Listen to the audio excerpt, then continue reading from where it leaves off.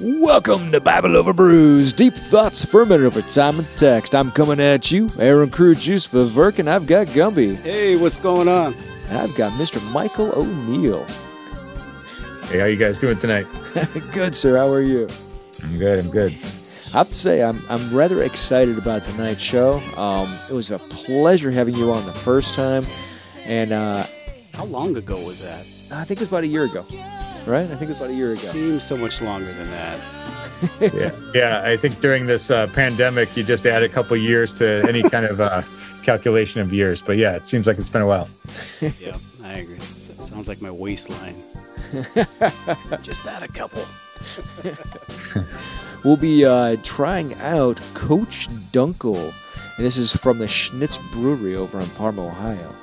It's we made our Kolsch with roasted malts and crafted this easy and smooth drinking dark ale. It's an ABV of 5.25. Looking forward to this. This is a local, and right from the start, wow, not much head at all. It's got to be one of the coolest looking breweries we have here.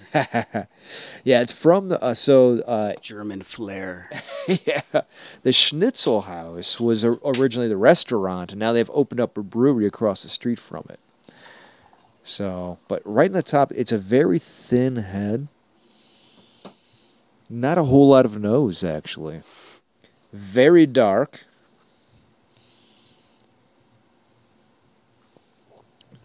Ooh, but incredibly smooth. It definitely is a Kolsch, but it's not a harsh bite. It's quite light. It's smooth, almost like a. Whoa. Almost like a light, chocolatey overtone. Yeah. Very light. It tastes nothing like it smells. No. It smells a bit darker. Mm-hmm. I like it. That is fantastic. Mr. Michael O'Neill. I will say, right from the get-go, after you told me that you brought these shows up, because honestly, I apologize. I have not kept up to date over the last year because I've been so busy with my daytime job and then launching my own personal businesses on the side. As soon as you told me that, I actually went on to WTN and I bought the whole season of They May Be Saints and Explore. Well, thank you for that big donation to EWTN. That's a lot of episodes you bought. But I've already started watching them. Really awesome. We'll dip into each one of those because I really think that we need to explore all of your endeavors. They're really cool. Like really, really cool. Thanks. I appreciate you checking them out. Yeah, I'm. If you can't tell, I'm having a blast. It's a lot of fun. It's fantastic. Let's start with They May Be Saints. It's kind of a fun thing because I've never seen anybody explore anything like this before. You know, you hear about it here and there in the Catholic world. Not really anywhere outside of that either. But it's interesting that you're chronicling all the people who are on their way to sainthood. Can you tell us a little bit about this project because it's kind of unique? Yeah, it's great. I really do like it. And the title is "They Might Be Saints." It's an offshoot of the band They Might Be Giants, as you might guess by that name. So, and there's a book that corresponds to the television series, and the concept behind the series is Americans on the Path to Sainthood and the Search for Canonization Miracles. So, it's this combination. Everybody likes a good saint story. Everybody likes a good miracle story. So you mix those two together, and you get this show. And so, I think that. We get the sort of sense of American pride or excitement when somebody from our own soil rises up and becomes, recognized as a saint in the Catholic Church. And we all know people who study this stuff they know it takes a long time, right? So from death to sainthood can be hundreds of years sometimes. So I think it's kind of exciting to see that there are some Americans on the path to sainthood. And if you read the book, They Might Be Saints, it's a little bit of like an American history lesson. You get some insight into all these saints over the ages of America. So it's a fun project. Oh, that's awesome. That's really, seriously. And just because a lot of our audience is evangelical. We have both Catholic, evangelical, and even agnostic listeners, as well as a small Islamic crowd. I don't think most of them are familiar with what it takes to get to sainthood. Can you define how a person goes from being just a believer and then all the way up to the process of sainthood? Absolutely. And for people who want more detail, in my book, They Might Be Saints, I dedicate a whole chapter to this path to sainthood and also the search for miracles. And every show we try to give a little hint about how the process works, but the shows are short. They're 30 minutes, so we only get into it a little bit. But the first and foremost comment is that all of us might be saints, right? But you have to be dead to be a saint. And if you have to go with a Catholic definition of saint, you'd have to say somebody who's in heaven with God. So that's kind of the Catholic angle at what a saint really is. And so the sainthood process, we might look at it as a election to the Hall of Fame in some ways, but it's more than just honoring the people who have lived a good life. It's the idea that we have these people who have been set up as models for us so they can show us how it's done. We're all trying to get to heaven. That's the goal that we all have as Protestants or Catholics or otherwise. I think eternal life is the big goal, right? So seeing other people who have verifiably marched along that path and done it, it's good to know who they are. And also Catholics believe in intercessory miracles. And so, I think that we pray to those people who are close to God so that they might give us a little boost. I pray to all my friends, the saints in heaven, hoping somebody will pick up the phone, right? It's like, having people close to God is a good thing. So I think that knowing who's a saint and who's on the way is kind of an important thing. So there are 4 steps in the canonization process. The first is servant of God. That's when basically your friends or people who care about you or those people who have learned about your life say, this person might be a saint. Let's get the process started. And so when you're out of the gate, you're considered servant of God. That's the first step. And then when they've gathered all your data, when they've dug up everything about you, they've opened every closet, lifted up every rug, interviewed every person, looked at every interview bit or everything you've written. I don't think I have a shot at sainthood just based on the amount that I've written and the amount that I've produced, because that's a lot to go through and they're going to find something that's wrong with me. But that's the case for everybody, right? We've all got things, but these saints are people who have passed that test and they've looked over every aspect of their life and they say, this is somebody who's lived a life of heroic virtue. And then the Pope will put a stamp of approval calling you venerable at that stage. And then the process for searching for a miracle begins, and not until that point. And then if you've been shown to work a miracle through your singular intercession, then you're called blessed. A second miracle makes you a saint. So there are 4 distinct steps. And what's really difficult about it is that when it comes to the intercessory miracles, you can only pray to that one future saint, right? So theoretically, let's say you needed some help in some financial matter or other matter in your life, and you prayed for a miracle, and you prayed or for a healing of some sort. Most typically, you pray to Mother Teresa and John Paul II and Saint Therese and some future saint.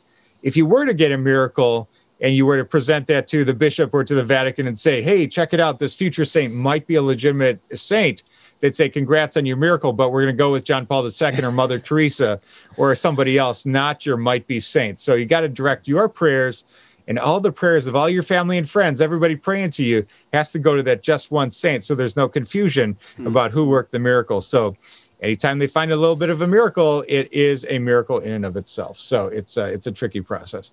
Nice. Yeah. Who all gets a vote? Oh.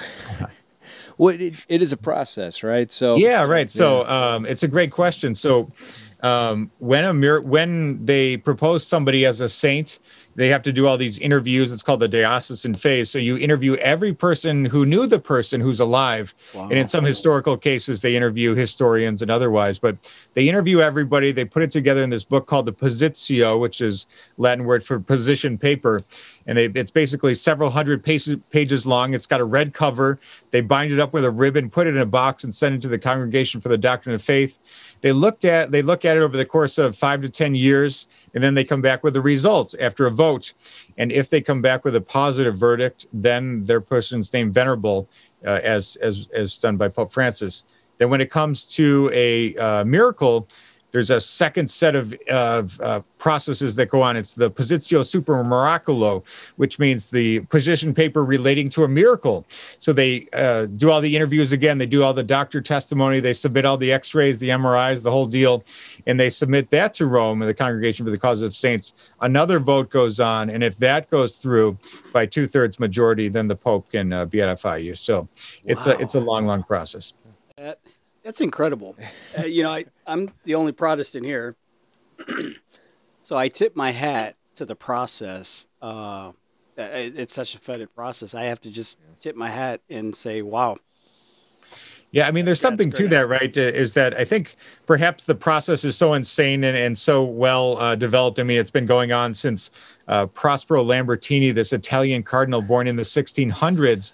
He developed all the rule book for how the church investigates miracles and canonizes people. Mm-hmm. And that's still the rule book they use today. So I think one of the beautiful parts that you're kind of alluding to is that the process is so insane and so detailed that when they do vet somebody's life, then they do find a miracle. It's hard to argue with it, right? Exactly, you got to say, well, I guess that's a miracle if they've spent all that time, all that money, all that effort, all those votes. And then the Pope goes ahead and says it looks good. It's probably pretty good at that point. It's kind of hard to really to judge it as a fraud at that point. Anyone on the outside of the Catholic Church, when you have a process like that detailed.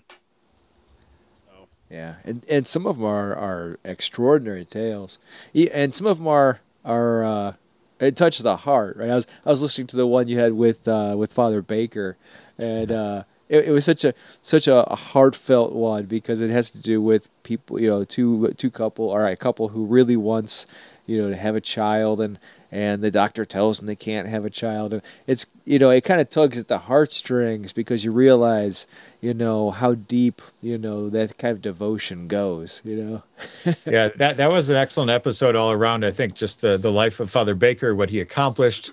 What he did for the community there in Buffalo. And then we always put a story at the end because we want to inspire people to pray to the intercession of these future saints. And that was a good one. Definitely for all those people who are struggling to have children or see that the importance of that, to see that miracle story, so to speak, come true. And of course, that's not what's being used in his canonization cause. That's just an inspiring story. But it was a good one. And we try to do that at the end of every episode where we work in the story of a favor, a grace, a blessing, a miracle, whatever it may be, to inspire people to seek those people out for prayer. Yeah, it was just really cool and a fun story to share with people. And then I have to say I really am enjoying your Explore series. It's fun to see you on site as you're explaining these different events. And this is a different series that you're doing, but they actually see you at Lourdes or see you at Lancion. If I'm saying that correctly, because my Italian's terrible, but to see you there is just fantastic. What kind of experience is that to travel to these places and to get all these details? Yeah, I feel very honored and blessed that EWTN is shown that vote of confidence in me to give me two shows. So I've got the one show which airs on Fridays at 4 p.m. Central Time, and the other one airs on Saturdays at 6 p.m. Central Time. So having back-to-back weekend shows is a real honor and blessing. So I'm so grateful to EWTN for that. But the Explorer episode is a Catholic travel show, basically. So I travel the world. I go to all the most famous places of miracles, and I get to go there myself, and we capture all the footage and, beautiful 4K resolution. We've got drone shots, and then we try to tell the story using recreation. So, it's really kind of amazing to see at Lanciano, for example, you're referencing that Eucharistic miracle, to actually show what a Eucharistic miracle might look like, or if you saw the Sacred Heart episode at Paray-le-Monial in France, to see that Sacred Heart of Jesus, come to life in a way that I've never seen it done like that on film before. And it's really, I feel very honored to work with the team that I do to bring those scenes to life that we read about in books. And we have these sort of mental images of what that might have looked like, but to see it on screen in such beautiful detail, I'm so honored to get to the chance to do this. So it's a lot of fun. And, getting to travel like that and see the world, you can't beat that. I'm pretty excited about that. No, you can't. Wow. Yeah, and it really brings it to life as we're watching it as well, and you're hearing the actual stories, especially with stories like Lancion, where they're going through and they're testing miracles medically, scientifically, and you actually get to collect that information. In fact, there was little tidbits of that as I was watching it. I was like, oh, well, I didn't know that. So it was really cool. Yeah, and people who know me, they know like I love data, I love science. I'm an engineer and a scientist in a former life, I suppose. So I bring some of that to bear with these episodes, and I just love to pack it full of information. So with these episodes, I'm basically putting everything I know about that given miracle. So hopefully some people will walk away with that same thing that you said, like, I didn't know that. That's pretty interesting. So, but yeah, I have a lot of fun just getting to travel the world. I just got back 2 weeks ago. I was in Ireland and England, and we filmed 6 new episodes of Explore. They'll come out next year, but it was really kind of a fun thing to get to go to these places like Knock in Ireland or Walsingham in England. These incredible places of miracles. So. Oh, that's so cool. So you got a science and engineer background. Yeah, I have a mechanical engineering degree from Stanford. Some time ago. It seems like a former life in a lot of ways, but I approach miracles in the same way. I think people say, "How the heck did you go from this, studying hard data and That was going to be my next question." and then you get to something that's so ethereal and boundless, like the pursuit of miracles. So, I think that I try to apply, my love of data to miracles. If you go to my website, miraclehunter.com, you'll see as many as 2,500 claims of Marian apparitions documented and detailed on the website. And I try to point things out when they're worthy of belief, and when they're not, I only relate what the Catholic Church, how they judge these things. But, I try to deal with these things with cold precision when I can, because I think that people appreciate that kind of serious approach to miracles. Yeah, that makes it stronger. I know I do, because I'm a believer, but I'm also an eternal skeptic. And that's where I often say Catholicism really helped save me, because I was going into a lot of directions, really trying to figure things out, and hard. Like, I was hours and hours every night. And I was just really confused over all the different theologies and ideas. And I often told my wife, after I finally came into Catholicism, I was like, it honestly saved my faith. But you do have that series on EWTN as well. That's right. So. I think that it's EWTN's been a real blessing for me. I've got the radio show, which airs on Saturdays, actually at 1 p.m. and 7 p.m. Eastern time. And, that's a lot of fun as well, because as you guys have the same experience, you get to invite who you want on the show, get to ask them all the questions you want. And, I'm all miracles all the time. That's all I talk about. I've had a few guests come onto my show. Harry Connick Jr. one time, contacted me to come on the show. And I said, wow. I said, you can come on, but you have to talk a little bit about miracles. It's the rule, you can't just come on and talk about your music or your show.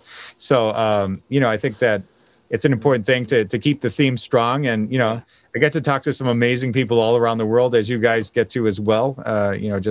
Just ask them what you want to ask them about miracles or otherwise. So that's been a fun thing over the years to get to do over the course of 3 radio stations. So is he Catholic? Harry Connick? He is, yeah, he is. Oh, that's awesome. That's why his music is great. Do you have any? He's a good guy, and that was on Relevant Radio some years ago. So I've moved from Radio Maria to Relevant Radio to EWTN, but the show has stayed the same. So it's been a lot of fun to get to go on through 3 networks for that. That's awesome. Do you have any favorite guests or favorite stories from that show? Well, I have this guest.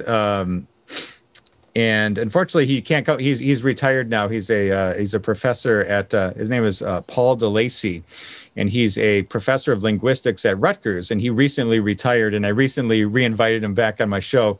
I've probably invited him on a few times, too many, because he's probably tired of me, but he's an expert in glossolalia, which is the fancy Greek word for speaking in tongues. Yeah. And believe it or not, that was his career from a non-believer's perspective, to do the analysis on people who claim the ability to speak in tongues. So from a Protestant perspective, you might be familiar with this more than us Catholics are. Maybe the charismatics are involved with speaking in tongues more than other Catholics are. But I find it absolutely amazing. And you know, I've joked when I've talked to him before, saying like, if I weren't doing what I'm doing right now, maybe I'd be running a study on glossolalia to prove that it's true or false. I don't know. It's pretty interesting to me. I've never heard that term. I didn't even know there was a study of that. Wow. So what's your perspective on it? Oh, you know, it's one of these things that I really need to dig into it more. But, you know, I think that we have this concept from the Bible of speaking in tongues and the interpretation of tongues. Right. And, you know, I've been to different Pentecostal services or charismatic services where you see people belting out, singing in tongues or speaking in tongues, and or using their prayer tongue, as they might say. And it's quite a thing to see, and it's a little bit disconcerting for someone when they first see it. Sure. I don't know if either of you guys have experienced that. Oh, and, yeah, all the time. You know, I've seen it. You know, it's quite a thing to behold, and maybe it's true, maybe it's not. You know, I think, you know, obviously it's biblical. Yeah. And I know that these people who do it, they use it in prayer, so they're well-intentioned people. But to my ear, it's something very foreign, and I don't know what to make of it. So I guess my initial statement is that, yes, it's in the Bible, and yes, it could be amongst us in modern times. And I do believe there's some sort of a thing as authentically speaking in tongues. Of course, in the Bible, when it happened, the apostles were doing it. They spoke a language and everybody understood them. And the current modern version is they speak a language and nobody understands them. So it's slightly different. But I'd love to do, you know, I'd love to do a study with people who claim the ability of interpretation of tongues, you know, to see if, you know, you have two different people saying the same thing. Do they get the same translation? Or two different people with the gift of interpreting the same tongue, do they hear the same thing in a separate study? I think that would be so interesting to dig into. So what do I think of it? I got to study it a little bit more. I know of somebody who witnessed that, and it was tongues, and there was an interpretation. Gumby, can you enlighten us? I do. Yeah. Yeah, there was you talked about it in happening at the church before, where somebody stood up and they interpreted. I got a few different stories, but yeah, I mean, much what he's saying, there are certain times growing up with it out of balance within the charismatic church where it was something that was contrived and recreated every week, and you felt like if it wasn't a part of your service or, you know, not part of the experience, then somehow the Holy Spirit wasn't there, and it, you know, you bombed that week. But the few moments where I felt, well, it was genuine, were all of a sudden out of the blue, you know, this one lady, this elderly lady who's very conservative, very kept to herself, and she started praying, and it was during a prayer service, and all of a sudden she just started speaking, and she's Spanish, and she started speaking this other language that no one knew, and there was an orderly translation for it, and I don't remember what it was. It was meant for someone specific. Someone knew what she was saying, and that was the end of it. You know, there wasn't all this hype around it, Right. and so nobody could dismiss it. Nobody felt, you know, like they were trying to do something and recreate something, and so that. But I've also been told by people, you know, if you don't have the gift of speaking in tongues, and, you know, it's a salvation issue. Well, For me, I've always pushed the idea of speaking in tongues away. So It's a complicated thing. I mean, it's fascinating. And like I say, I'd love to dig into it with a full study. I'd love to dig into Eucharistic miracles more with a full study. So I think that, you know, hopefully I get to do this for a while because I think there's so much to explore in the world. Yeah, for sure. We actually had Ray Grahaba on. Yeah. And so we talked about Eucharistic miracles. So, I don't, have you had any interactions with him yet? Yeah, I've interviewed him on my radio show, and I know he's working on that film that's coming out. I'll be excited to see that. But yeah, no, Eucharistic miracles. I think, we talk about, what are the most convincing types of miracles, and I think, I've got this new book. Here you go. Here's the cover, Science and the Miraculous. And so in that book, I try to dig into all the miracles that the Catholic Church uses science to validate. So we're talking about things like, Marian apparitions, where they might do brain scans to check what's going on with a visionary. Or we talk about weeping statues of the Virgin Mary, where they will test the fluid coming out of the statue, or x-ray the statue for an internal ductwork. Or the stigmata, where people are bearing the wounds of Christ, and they look at the wounds and how they're forming, or how they're healing. We talk about all these different cases. Or incorruptible bodies of saints, and is there proof of preservation, things like that. But then we talk about Eucharistic miracles, and I think that if you had to pick one out of the list that's got the most science behind it, that can prove that something is truly happening that's inexplicable, I think Eucharistic miracles is it.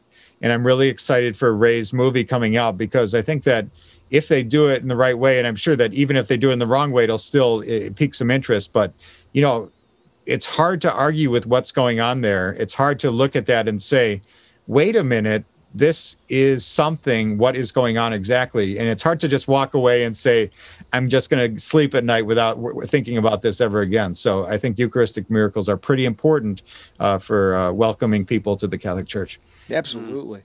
And I was going to bring your book up next, because I found your book to be a really interesting resource. I was going through all of the list of all of the scientists that were also fathers of the church, sure. Doctors of the church. I was like, this is an amazing resource. Yeah, it's kind of interesting. I mean, the line of reasoning that we always hear is that the church is anti-science. We hear that, the church, they talk about the Galileo affair, or throughout history, how the church has been opposed to science and tried to shut down science, and science and faith can never go hand in hand. But it turns out, things like the father of genetics is Gregor Mendel. He's a monk. Or the guy who came up with the Big Bang Theory, Georges Lemaitre, he's a Belgian priest. Right. I think that, it's insane when you look at the contributions of the Catholic Church, both as a patron of science, and all these people, saints and bishops and fathers of the church and doctors of the church, like you said. All these people have had some sort of their hand in science. And even though, we might say in modern times the church isn't that patron of science that it used to be, the underpinnings of science come to us today because of the Catholic Church. There's no way you can argue with that. And I just tried to include a chapter on that, just to get people, clued in a little bit, that the church and science can go together in a big way. Absolutely. I have a quote here. I loved it. It was, even a cursory review of the history of science might serve as a quick reminder that the Catholic Church has led scientific discovery in many fields, and that scientific revolution was itself undertaken by people of faith, such as Kepler, Galileo, Pascal, and Newton. Groundbreaking ideas were developed by Catholics, like those of Nicholas Copernicus, with foreshadowing heliocentrism, and Jean Baptiste Lamarck, whose Lamarckism foreshadowed the theory of evolution. Whole branches of science were founded or advanced dramatically by those professed the Catholic faith, including Antoine Lavoisier, Father Nicolas Steno, Father Angelo Secchi, Gregor Mendel, and Father Georges Lemaitre. And that's out of the book. So, where's the rift? Why the rift? Where did the rift come from? That's a good question. I think honestly, part of it is propaganda. I think part of that is just simply a war against the church. The church is anti-science. There are a few pushbacks from certain people in the church that did happen, but I think that they use those very few examples against the church. So is it a competitive thing? Like, is it a challenge to the authority of God being all creator, and in that way? Is it? Why? Why is there such a rift there within the church then? I don't I mean, think I'm just trying to wrap my mind around it and why, because I can see, for me, it's just a process to figure things out. Yeah, I think people try to create more of a separation than there actually is. Most of the main branches of science were founded by the church. I mean, a lot of them directly. Yeah. So it's I think a lot of it is unnecessarily pushed against the church. We pause right there. We're going to do a word from our sponsor. Have you ever wanted to train Muay Thai? Perhaps there's no gyms near you. Perhaps you work odd hours.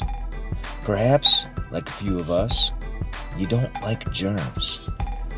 Whichever way it goes, you can train online with some of the best instructors from around the country, either live or in class with other students. Living Muay Thai gives you the chance to do all of this and much more. So jump into live classes and on demand right now. LivingMuayThai.com. Hey, it's Gumby here from Bible Over Brews. Are you looking to get some editing done in your podcast? Maybe you don't have the hours or time it takes to edit your content, but you still need to get it done. Maybe you need a customized track or a song for your podcast or your next project without having to worry about copyright issues. Well, look no further than soulworkmusic.com, where this footwork is done for you. I'll get that editing, post-production work done right for you, or create you that customized song that fits your project or podcast to help support your life's work. If this sounds like what you need, reach out to me at soulworkmusic.com. Again, that's soulworkmusic.com. And remember, there's nothing taboo over brew. I think one of the challenges is that the church isn't just an organization that funds art and science and architecture.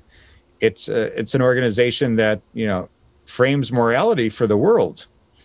And so, if you embrace the church as this great contributor to science and perhaps establish God as the source of all creation, then you have to start opening yourself up to the morality that's being suggested by the church. Okay. If you're not willing to do that, you better dismiss the church and say, well, they're anti-science. They have nothing to say here.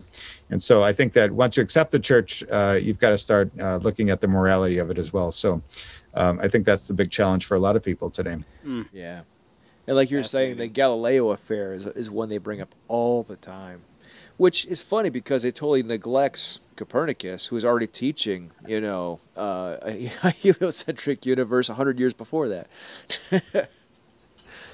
Yeah, I mean, certainly there are things that people get twisted up about the Galileo affair, but really, when you read the chapter of my book and you see the contributions of Catholics, believing Catholics throughout the ages, I think it's pretty compelling to say that the church has had a big role in the scientific revolution. So yeah, you can't argue that.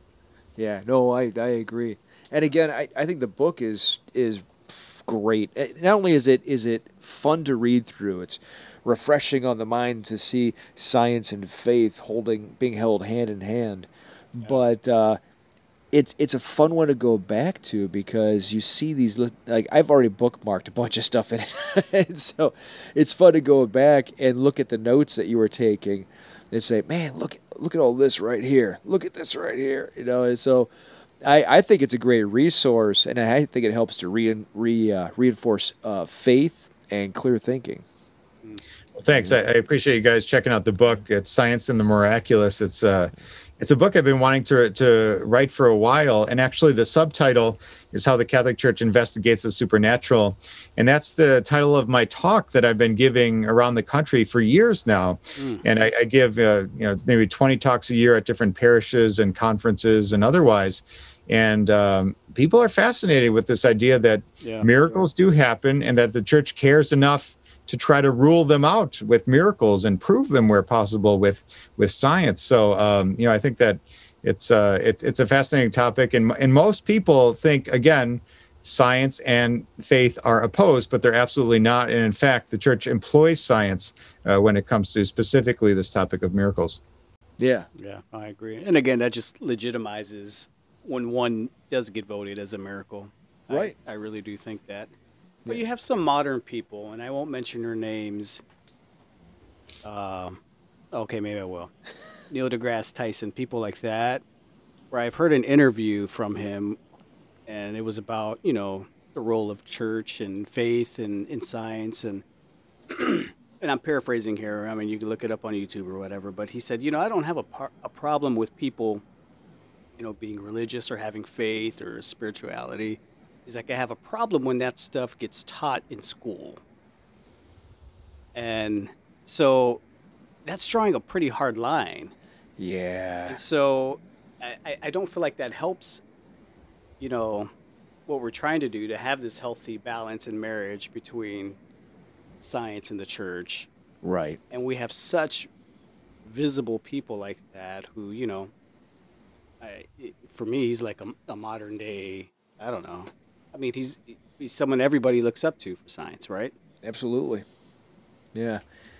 Well, and again, I think whenever that argument comes up, and I use it, where this book is a great resource. You can go back and you can say, well, what about this scientist? I even before I knew he was involved in the church, I mean, years ago, I used to use the term Occam's razor and use his theory before even knowing he was a man of faith. Yeah. Well, I mean, this stuff is documented, Yeah. So I just can't understand why, at this point, there's still such a schism there, Yeah. To be kind of weird, I think it might be starting to come full circle, and I think it's because other people from other faiths are starting to push back now too. Like if you look at my son's, I was helping him with social studies all year long, right?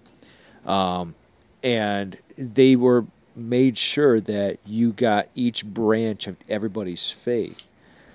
And even though I may not agree with all those faiths, it was nice to see that, and he's in an online school, it was nice to see that they were reinforcing the idea that you can still learn faith in school. Yeah. So, and it's not a Christian school; it's a secular school. But it was nice to see that his school included that. Right. So it might be. Again, I'm Catholic. I support the Catholic faith. I believe it's the true faith. But it is good to see school including branches of faith in its instruction. Yeah, I agree. Yeah, I mean, when you leave it out, there's obviously a hole in the picture, right? I mean, I think that's a way to accomplish it, to say that there are many faiths that people believe, and but to acknowledge that faith is an important part of the human experience. I think that's essential. Yeah. Yeah. Yeah. For sure.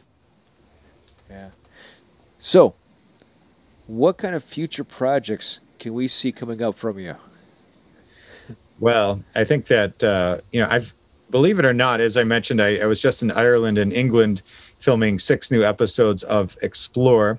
And we're actually going to do a Miracles of St. Patrick kind of program. He's a great miracle worker, as you may or may not know, but we're doing an hour-long special on that. So I'm excited about that. But I think we have something like 12 or 18 episodes that are filmed that haven't been edited yet. So we're in the process of every month churning out new episodes of Explore. So in September, we have a brand new season coming out of 12 episodes, and then next year we'll have 12 new episodes. So it's a really an exciting thing that we filmed so many, and that the recreations are being done for those episodes. So that's an exciting thing. And then in July, we have 2 new episodes of They Might Be Saints, and one is Rhoda Wise. I don't know if you know that name, but that's a woman from Canton, Ohio, and she's a servant of God. And we were just there filming not too long ago, maybe in May, and that episode will come out in July. But when you talk about Americans with mystical, miraculous phenomena surrounding them, Rhoda Wise is the number one person in the history of the United States, if I had a vote. So, and what's really fascinating is that she had this house, which is now called the Rhoda Wise House, but Rhoda Wise had the stigmata and these visions, and people would come in the hundreds to her house, especially when they needed a healing or some sort of a cure or something in their life. But people would come to their house with an ailment, and they'd pray with Rhoda, and then they'd go home. Maybe they'd be healed. One of those people who came to her house was this woman named Rita Rizzo. And you may not know who that is, but that is the future Mother Angelica. Oh. So if it weren't for Rhoda Wise and the healing that Rita Rizzo received through her intercession or her prayers, maybe there's no Mother Angelica, and maybe there's no EWTN, and maybe I don't have a job. I don't know, but that's the least important of all these things. But of course, Mother Angelica is might be saint in our opinion as well. So she had such a huge role with EWTN and evangelization. So I think that, you know, all these things are interconnected, and this episode is going to draw that out. So, and then we're going to be doing an episode on Father Augustus Tolton, the first Black American priest. And so that'll be following right after that one. So we've got those 2 episodes coming out in July. So pretty excited about that. Wow, that's awesome. That is fantastic. What is your schedule like flying around the world? I mean, that's got to, are you like always hung, you know, can you ever figure out what time zone you're in? Well, I do have this weird habit of needing to sleep with the lights on when I stay in a new hotel, because I do travel so much that I'm completely discombobulated when I wake up what bed I'm in. So I do this weird thing of sleeping with the lights on. I know that's probably more information than people need, but yeah. But yeah, no, what we do is we try to film a lot packed into one trip. So we filmed those 6 or 7 episodes on the recent trip. When we were in Italy, I think we filmed 10 episodes. So we do this over the course of a week, believe it or not. So we really, you know, pack a lot in, and then we bring it all home and then work with the editors to make the episodes. So we try to be pretty efficient about it. That's got to be like an 18-hour day. They are long days, yeah. Wow. I mean, that's sun to sundown. That's extensive. Yeah, and you know, when you're in Ireland, you need to finish the day with a Guinness, so it's a tricky thing. And start the day with one. Yeah. I do show up at random times, but we got all our filming in, so that was good. So awesome. You're involved with all the way to the end, the editing and all of that. You're in the mix. Yeah, I think one of the fun things of the episode, and I take great pride in this, is that when you watch an episode, watch the credit list at the end. It's very short. We have, we accomplish a lot with an incredible, talented team who's, they have their hands in multiple parts of the process, and perhaps I'm the dreamer behind the whole thing. I do the scripts in many cases, and I'll do the voiceover, and I'll pick the stories. But I think that we all wear many hats, and so we all. Whether it's the film guys also doing a little bit of editing or whatever it may be, or, we've got people doing multiple jobs. So I think with our small crew, we're able to pull these things off. And I'm really proud of the level of quality that we've been able to achieve. Absolutely. Yeah. So how many are on that crew at any given time? So when we film, we usually film with a crew of 4 if we're doing our international travels. And same with when we do They Might Be Saints. We've got a crew of 4. And then different people plug in who are, costume designers, or in the Rhoda Wise cause, we had a makeup artist was absolutely incredible, because Rhoda Wise had the stigmata, right? So we had to reproduce the stigmata using makeup, and it was absolutely amazing to see, it was actually somebody who was maybe a Halloween kind of haunted house makeup artist who stepped into the role and could really make those wounds appear, out of thin air, really. And so seeing them work, and everybody, pulling their weight as far as bringing something to the table, I think it works out so well just to have a tight crew, and we have more control over it when it's a smaller crew. We don't have all those levels of bureaucracy. I do this program with the History Channel called The Proof Is Out There. I'm not sure you've ever seen this show, but I appear on that show once in a while.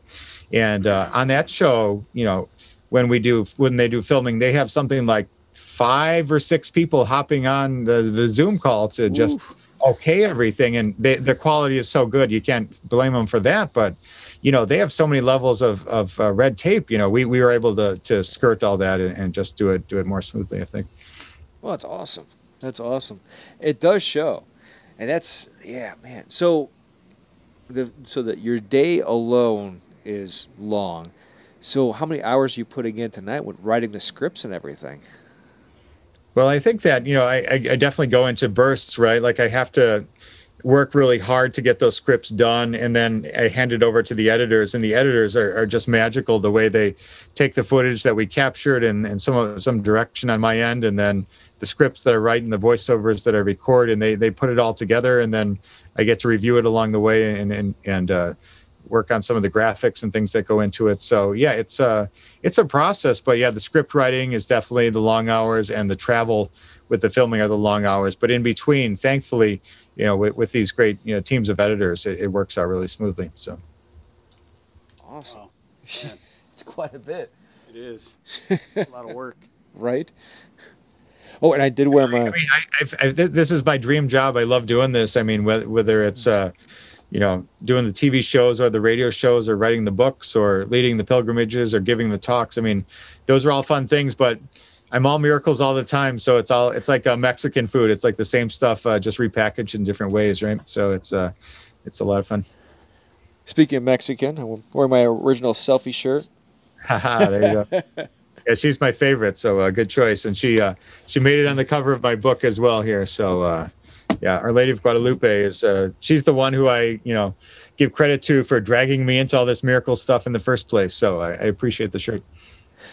I don't know if you've heard about these.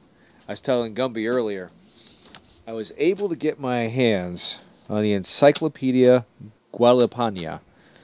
It's the concise 500-year encyclopedia of Our Lady of Guadalupe. And it's yeah, it's really cool. And I'm probably going to write a short blog just to break it down, so to follow the timeline of the 500 years. So that's amazing. Oh yeah, so I take great pride in owning every book ever written on miracles, and you can see my bookcase back here, and I do not own that, so that's my next purchase. I'll give you some links later. Thanks. Though I will warn you, I can only find it in Spanish. That's okay. Okay. Yeah, one of the programs that I really take great pride in, and I don't know if you guys have seen this one. It came out on EWTN last December for the Feast Day of Our Lady of Guadalupe. It's called This Guadalupe Mysteries, and it's a hour-long documentary where it goes into all the sort of the miraculous qualities of the tilma. And I was able to go to Mexico with my film crew, and we were able to interview Monsignor Eduardo Chavez, who is the vice postulator for Juan Diego and the absolute world expert on Guadalupe. We interviewed the bishop rector of the shrine there. We got to go in there, and we were the first American crew ever to interview him in English. So that was amazing.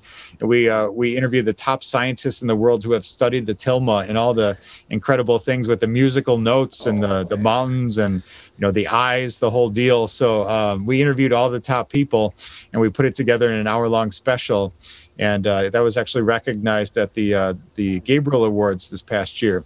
And I'm really proud of that project. So check that one out if you love Our Lady of Guadalupe. We cover all the miraculous qualities all in one show. So that's my next purchase. I just saw that later today when I was going through your materials, and I was like, I missed one. Yeah, that one we're really proud of, and I think that the recreations done with that on that one are really, really spectacular. There's this one shot where it's like almost a 360 shot of Our Lady on top of the mountain as Juan Diego is approaching her, and she kind of spins on the top of the mountain during the apparition. And I think it's kind of a cool effect that the editors were able to pull off. So Wow. That's awesome. Yeah, that is my favorite apparition. So there you go. We both on that one. That's awesome. Gumby, you have any questions?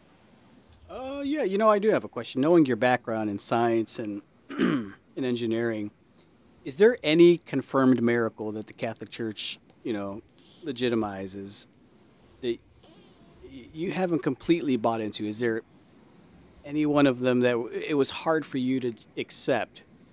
Like, I know it's accepted within the Catholic Church, but I have some reservations. Not a full buy-in. Sure. Or maybe it was a journey until you accepted it. Yeah, I think that It's a great question. Thank you. Nobody's asked me that before, so thanks for winning the prize of being original. On that one, there's a number of things, right? I mean, I think that Saint Januarius, do you guys know that one? So there's this, check out the episode of Explore Naples, which is a fun one. Okay. And so Naples has like 20 or 30 patron saints, okay? They're really big into their patron saints, but their number one patron saint is Saint Januarius, or San Gennaro in Italian. And go to Italy on September 19th if you want to see something really cool, because every single year on his feast day, you'll see something remarkable happen where the entire city of Naples gathers at the Basilica, and it's packed with people. It's packed, wall-to-wall people. We had our film crew. We couldn't get as close as we wanted to.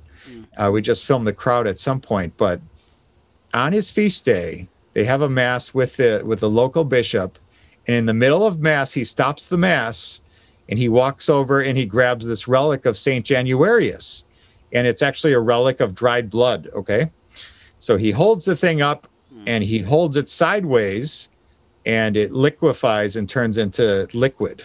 Wow. Anybody who's had a Band-Aid knows that blood dries up pretty darn quick. So this is a 3rd century bishop martyr who was killed for the faith, and they saved his blood, like Catholics like to do. We save the pieces of the saint. So they saved his blood. It dried up in this ampule or glass reliquary, and every year on his feast day, turns from dried blood to liquid blood in front of everybody. Wow. And except for the years that it doesn't.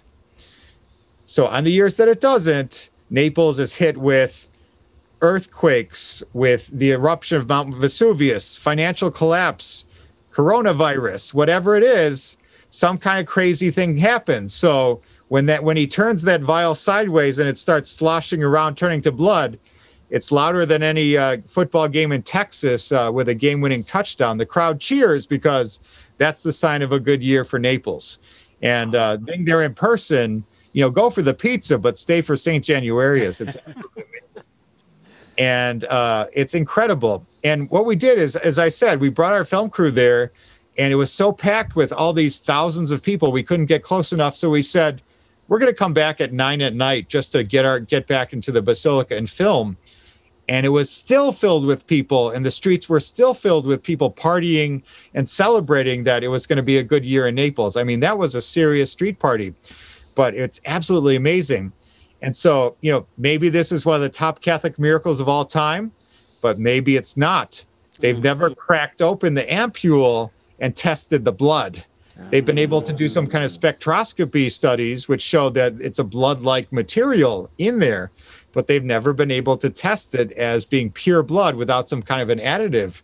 But nobody knows how it happens. It's never really been reproduced. So it's one of these fantastic Catholic moments. And in the book, Science and the Miraculous, you'll see a little bit about St. Januarius in the book. But it's really a sight to see. So that probably stands out as a remarkable miracle that I'd love to have tested a little bit.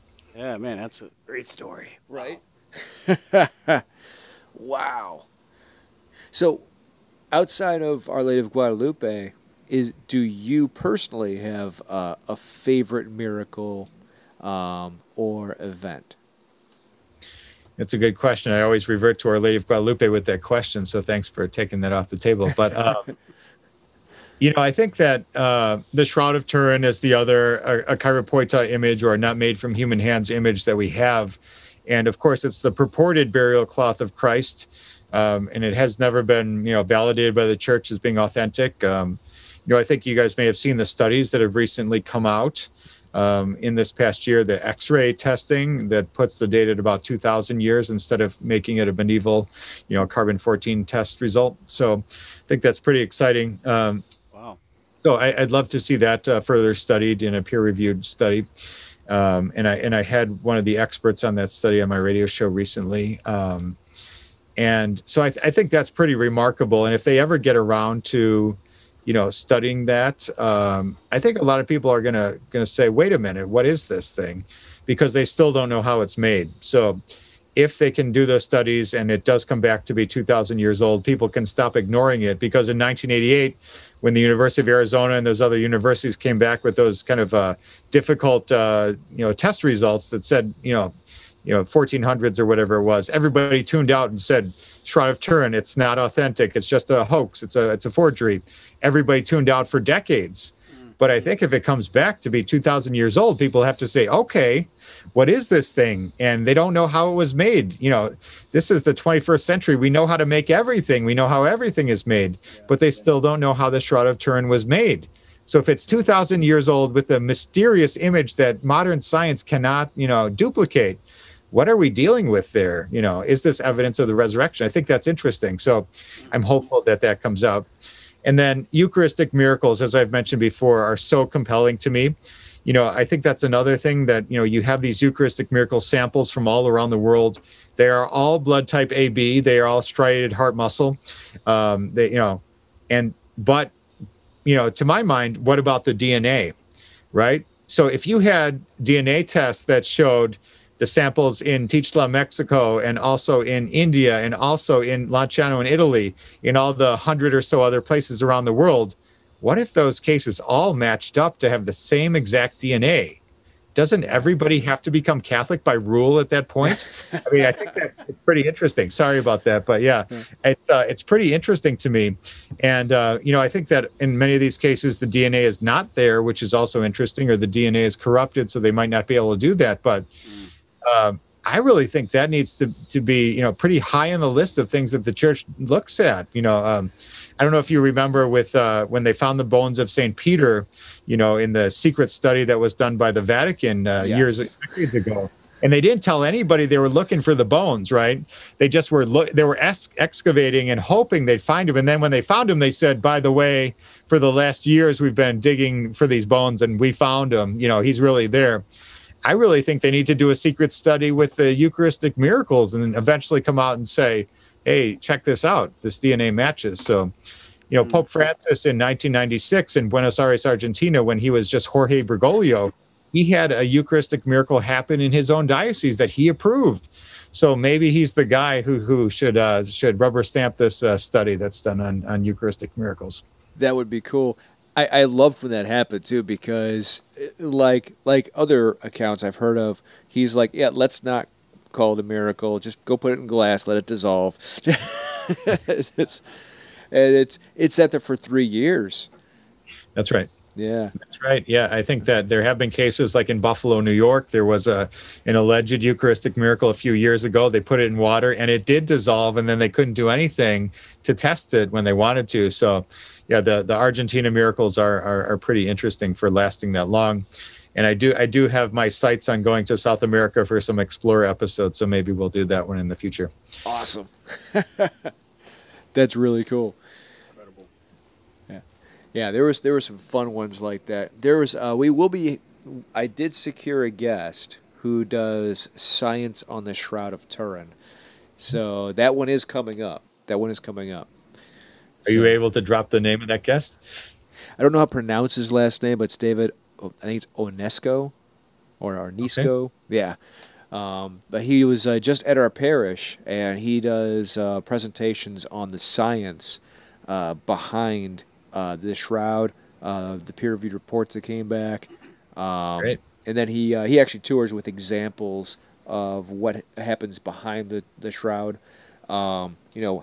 Exactly where, like, for example, the nails were, the reason why it's called the hand, things like that. So, the placement, the reason why you can't see the thumbs. So he goes over all that stuff, plus the pollens that are inside the Turin. Yeah. We'll be. I'll be tuning in for that episode. That sounds good. Yeah. Awesome. I have kind of a weird off the book question for you. So,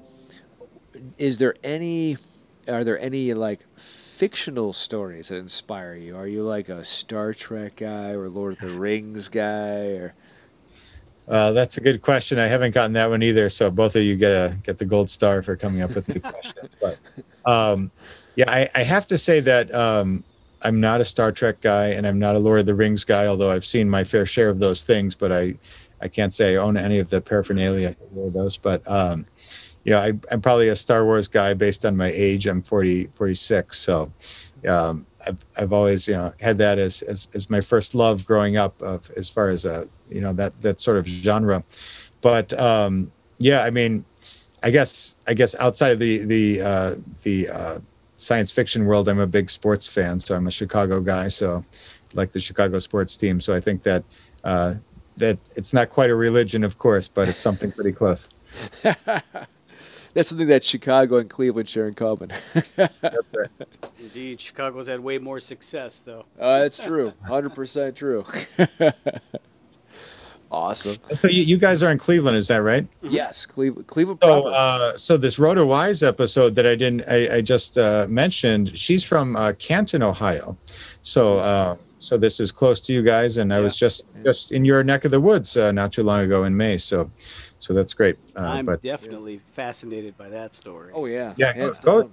Her house is still in Canton, Ohio. You can go and you can see all the different miraculous things that still exist in her house. I mean, they've got this, places of the apparitions and this holy water and the whole deal. I think that it's a pretty fascinating place, and it's a very humble home, but they still have it there. So if you're visiting the Hall of Fame, there might not be many Browns in the Hall of Fame, but you can go to the Hall of Fame there, and you can check out the Rhoda Wise house. Sounds like it might be a Bible of a Bruise trip. Yeah, it'd be really cool, man. Uh-huh.